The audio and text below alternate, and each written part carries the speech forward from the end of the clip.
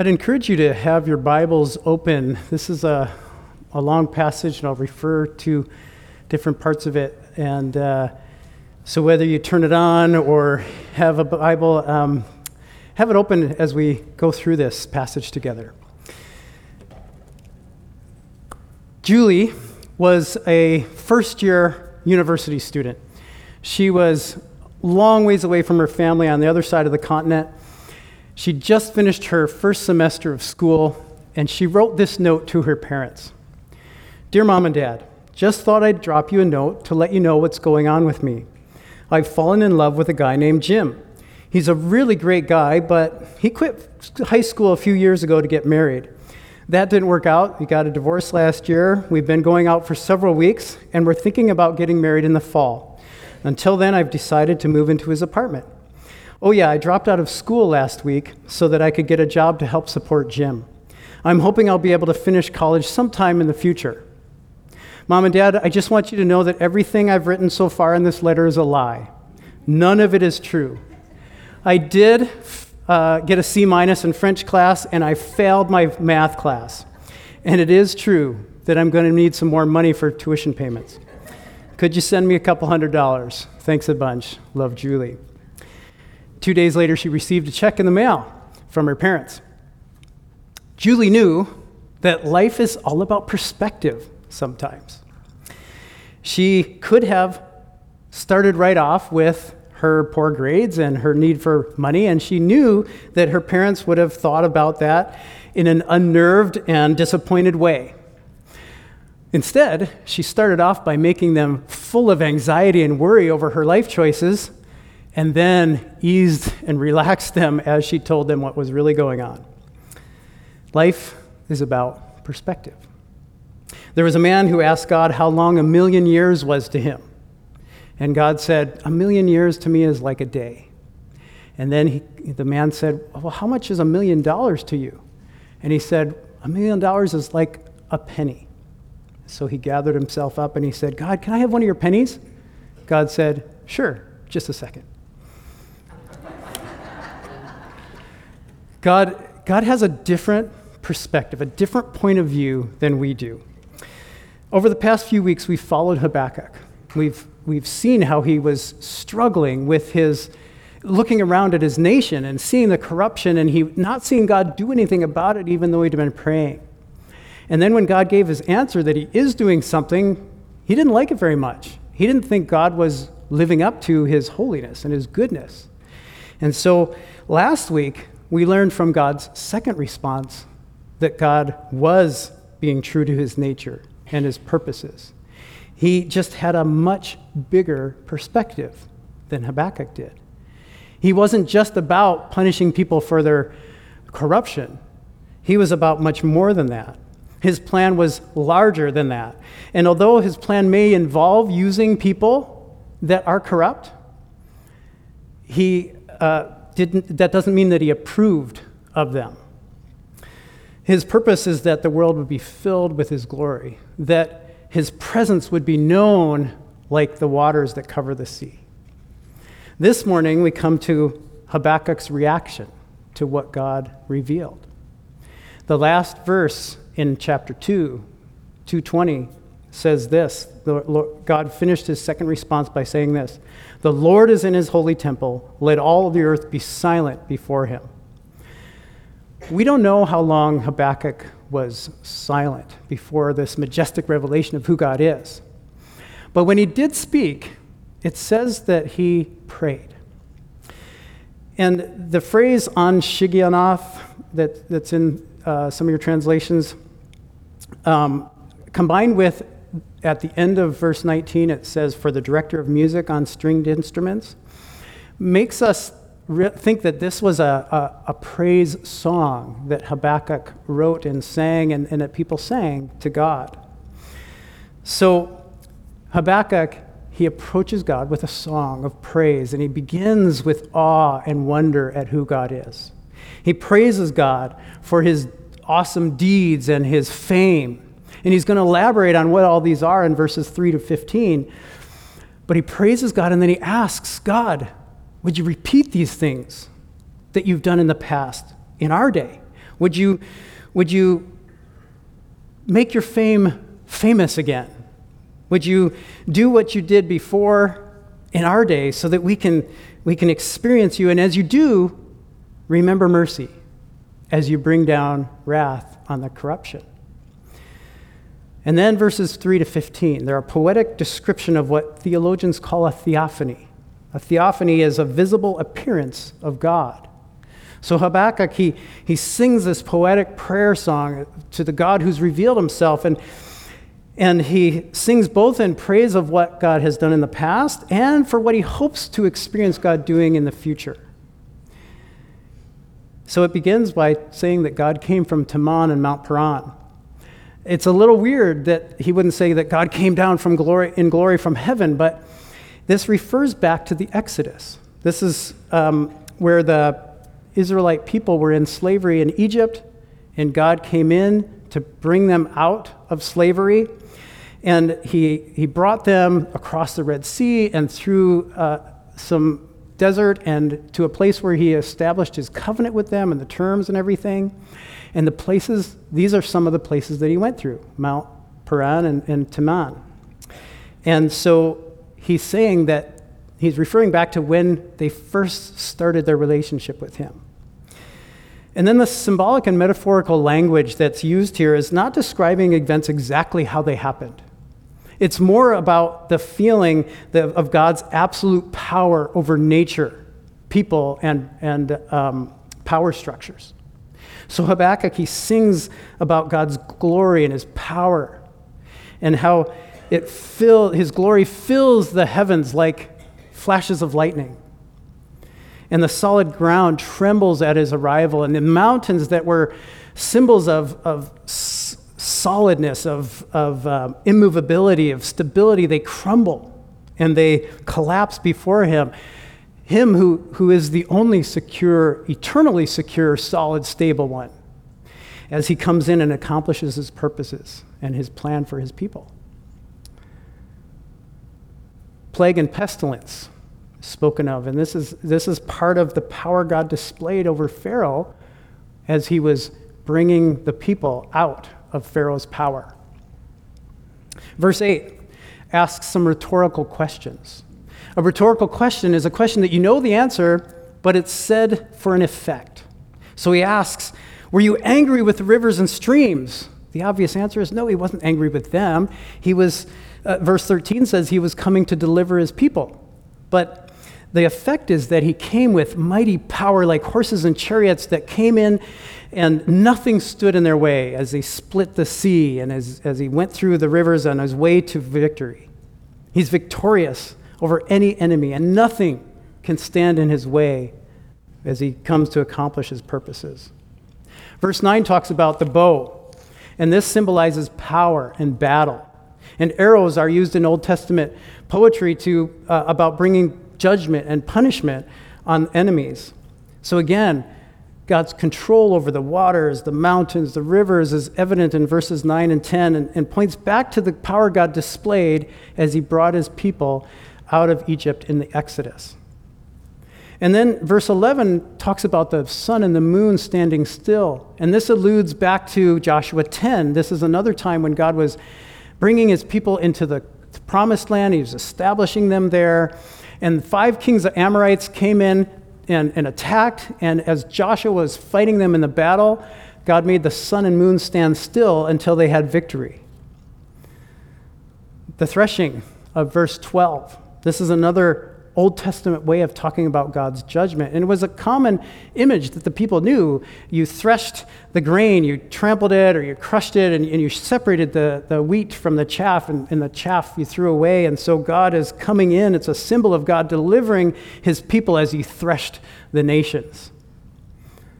And then verse 13 explains that the purposes in all these displays of power and judgment is for him to come and deliver his people, and specifically his anointed one. And this is probably reference to the Messiah, the one who is going to come, the Savior, the King who is going to come in the line of David and rescue his people. It's this promised Messiah that the people were longing for. In the Exodus, God came in and he displayed his power over Pharaoh in miracle after miracle of his, as he was showing his power over Pharaoh. And then he split the Red Sea so the Israelites could cross. And then the Pharaoh changed his mind. He came after them with his horses and chariots, and he went into the sea on the dry land like the Israelites had, and God allowed the water to crash over them, and all that imagery of the water crashing over. So as Habakkuk, he sings this song of remembering God's control and his powerful actions in the past. It's also a beautiful image of what God's going to do, his future actions. In verse 16, it talks about God's response, or Habakkuk's response to this display of power that God displayed as he came in the past and rescued his people. It says his heart was thumping, his lips were quivering, his legs were trembling. He's so in awe of God as he came in and rescued his people with majesty and with strength and with power. As Habakkuk sings, or he realizes that the revelation that God has done in the past is also a vision of what he's going to do in the future. He will come to deliver again. He will keep his promises. His promises are true. He will defeat evil. He will liberate the oppressed. He will bring justice. He will right all wrongs. Habakkuk's questions, they've been answered. The start of the book talked about how Habakkuk was confused by God, and he looked around and he didn't see God acting, and he was like, God, you're not doing. And when God finally told him what he would do, he was doubting God, like, you're not being God the way you should. He had questions, and God just wasn't acting the way he should act. But when he brought but what he did was he brought his questions to God again.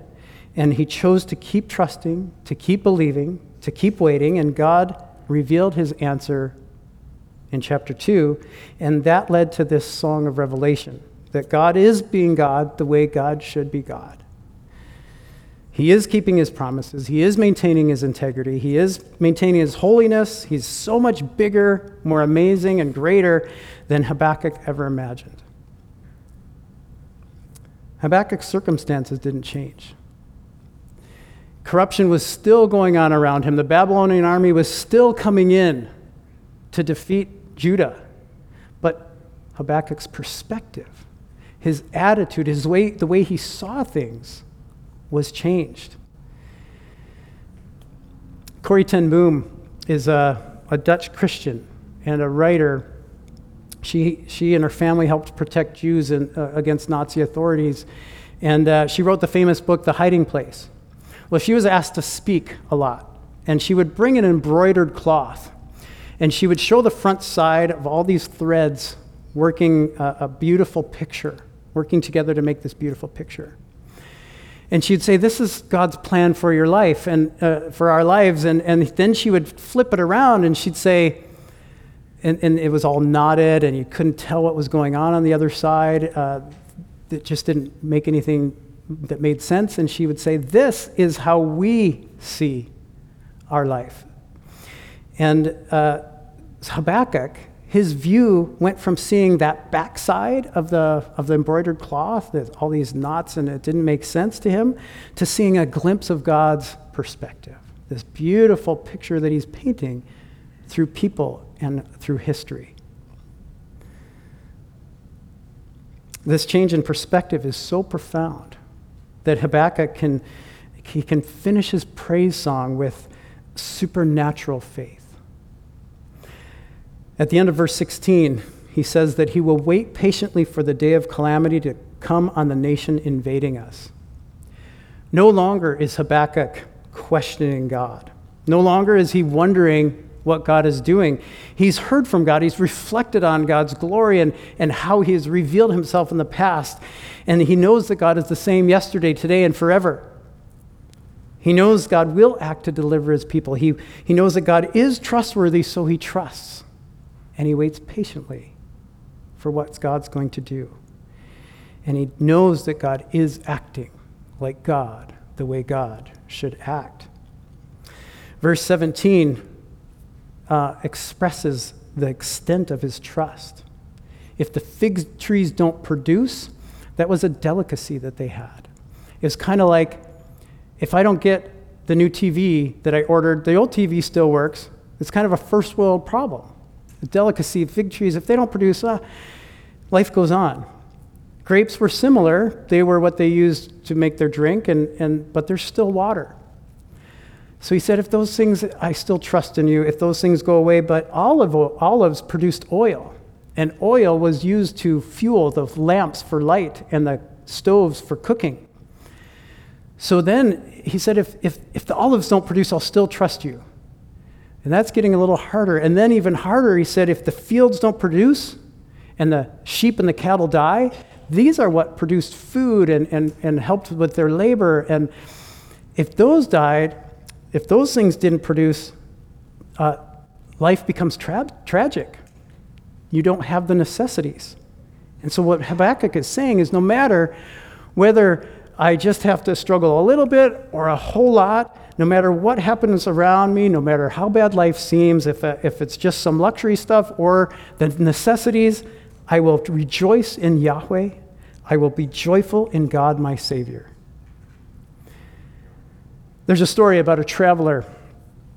He was hiking through the desert for some reason. It must have broke down in his car or something, but he was walking through the desert. The sun was beating down on him, and his water was getting really low. And he knew that if he didn't get water soon, he was going to die. He kept hiking, and he saw this cabin way ahead, and he's like, if I can just make it to that cabin, maybe I can find some water. So he hiked to this cabin. He barely made it. He was so thirsty. He found an old well. He found the cabin abandoned. He started pumping this well. Nothing came out of it. It was just dust. And then he noticed that there was a tin can attached to the pump with a note inside.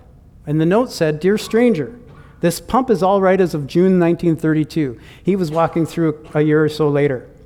I put a new sucker washer in it, and it should last for many years. But the washer dries out, and the pump needs to be primed.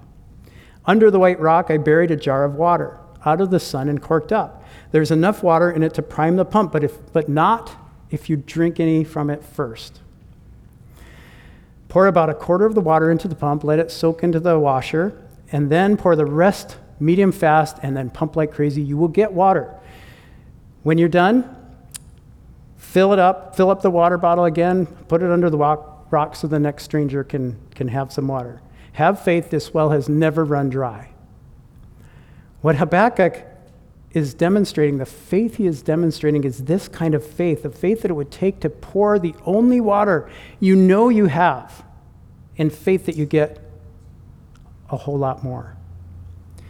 Unlike Desert Pete, who the wanderer didn't know, Habakkuk did know God. He knew him to be faithful. He heard of his fame. He experienced him. His faith was secure. The last verse further expresses Habakkuk's trust in God. He uses the phrase sovereign Yahweh. It's the strongest name for God available. It represents and expresses how personal, majestic, and powerful God is. This God, Yahweh, and no one else, he is the one who Habakkuk needs for strength and for life. And as it talks about him having feet like a deer, one commentator put it this way: sure-footed, untiring, bounding with energy, the Lord's people may expect to ascend the heights of victory despite their many severe setbacks. The heights of the earth, the places of conquest and domain, shall be the ultimate possession of God's people. Last week we talked about Habakkuk 2:4 being the central theme verse for this whole book. And the verse says, "See, the enemy is puffed up. His desires are not upright, but the righteous person will live by faith." Habakkuk, the one who questioned God, who doubted God, who wondered about God, became a shining example of a righteous person living by faith. His experience shows that questions about God, doubts about God, feelings of wondering whether God is being God the way he should be, these are not bad to have. They don't exclude someone from experiencing God and being part of his plan. It's what we do with those questions and those doubts, those feelings that matter. As we wrap up our series, Bitter Better, a contrast between two prophets, we've seen that both Jonah and Habakkuk have come face to face with an experience of God not acting like God the way they thought he should. Jonah, he ran. He didn't face those questions and those doubts or bring them to God. He ran from them. He did not want to admit that he might be wrong and God might be right. He was convinced he was right and God was wrong, and so he ran from God. Even after God pursued him, God told him and explained to him, he kept running and he ran into deeper and deeper bitterness. Habakkuk, he chose to be humble. He brought his questions, his doubts, his wonderings, his feelings about God not being God the way he thought he should be, and he brought him to God, and he listened, he waited, he watched, he wanted to hear God's answer, and he was humble before God and curious about what God would say. And in that humbleness, he realized that he wasn't seeing things the way they really are. He allowed God to inform his misunderstanding, and he experienced God. He learned that God is in control, that God does have a plan, that he is powerful, that he is acting the way God should act. I read somewhere that around Greenland there's frigid waters, and there's icebergs, lots of icebergs around there. And there's some that are small and there's some that are massive, and if you watch them closely, the massive ones are moving one way while the small ones are moving another way. And it was explained that the small ones are being blown by the surface winds, and those will change. But the big ones, the massive ones, are being driven by the deep ocean currents. When we face trials and tragedies, it's helpful to see our lives being subject to two forces. The surface ones that are our circumstances. These change, and they confuse us. They're unpredictable. They're distressing. But simultaneously with those gusts of wind are the deeper ocean currents that are even more powerful. And those are the movement of God, his sovereign purposes, the deep flow of his unchanging love. Habakkuk, God gave him a deeper understanding of his wise and his sovereign purposes that are much more powerful than the surface winds. Back in verse 13, Habakkuk, he spoke of the anointed one. He was looking forward for the hoped-for king that would deliver his people. He didn't know the details, but he trusted that God would deliver this anointed one. Now we know that this anointed one was Jesus. And Jesus offers us a new perspective today. He offers complete and eternal forgiveness to anyone who puts their trust in him because of what he did for us. He came and he lived the perfect life. He died the death we deserve, and he rose victorious over our sin and our guilt and our shame, and victorious over everything. He offers real life that has a new perspective. It sees beyond just what we see around us. Anyone who puts their faith, their hope, their trust in him, who asks them to forgive them of their sin and their guilt and their shame, who believes that he does forgive, anyone who gives their life to him to lead because he knows better, they're given new life. We're given the Holy Spirit to work inside of us, to give us that new perspective, to give us wisdom, to give us insight and power to live in complete faith like Habakkuk did. The invitation this morning is to come to Jesus. To come to Jesus in faith that he knows better. to ask him to forgive you, to lead your life, to ask him to forgive you, to ask him to lead your life, to ask him to give you wisdom and strength, to praise him for who he is and what he has done, to rest in his capable and strong arms. Choose better. Choose Jesus. Let's pray. Jesus, thank you that you are always better. No matter what's going on around us, you are better. No matter what we don't understand, you give us deeper understanding. That no matter how scared we are, how hurt we are, how sorrowful we are, or how happy we are, you have a deeper plan. You have a purpose that is eternal, and you invite us into it. And we can be a part of what you are doing. And Jesus is better. Help us to choose Jesus. Amen.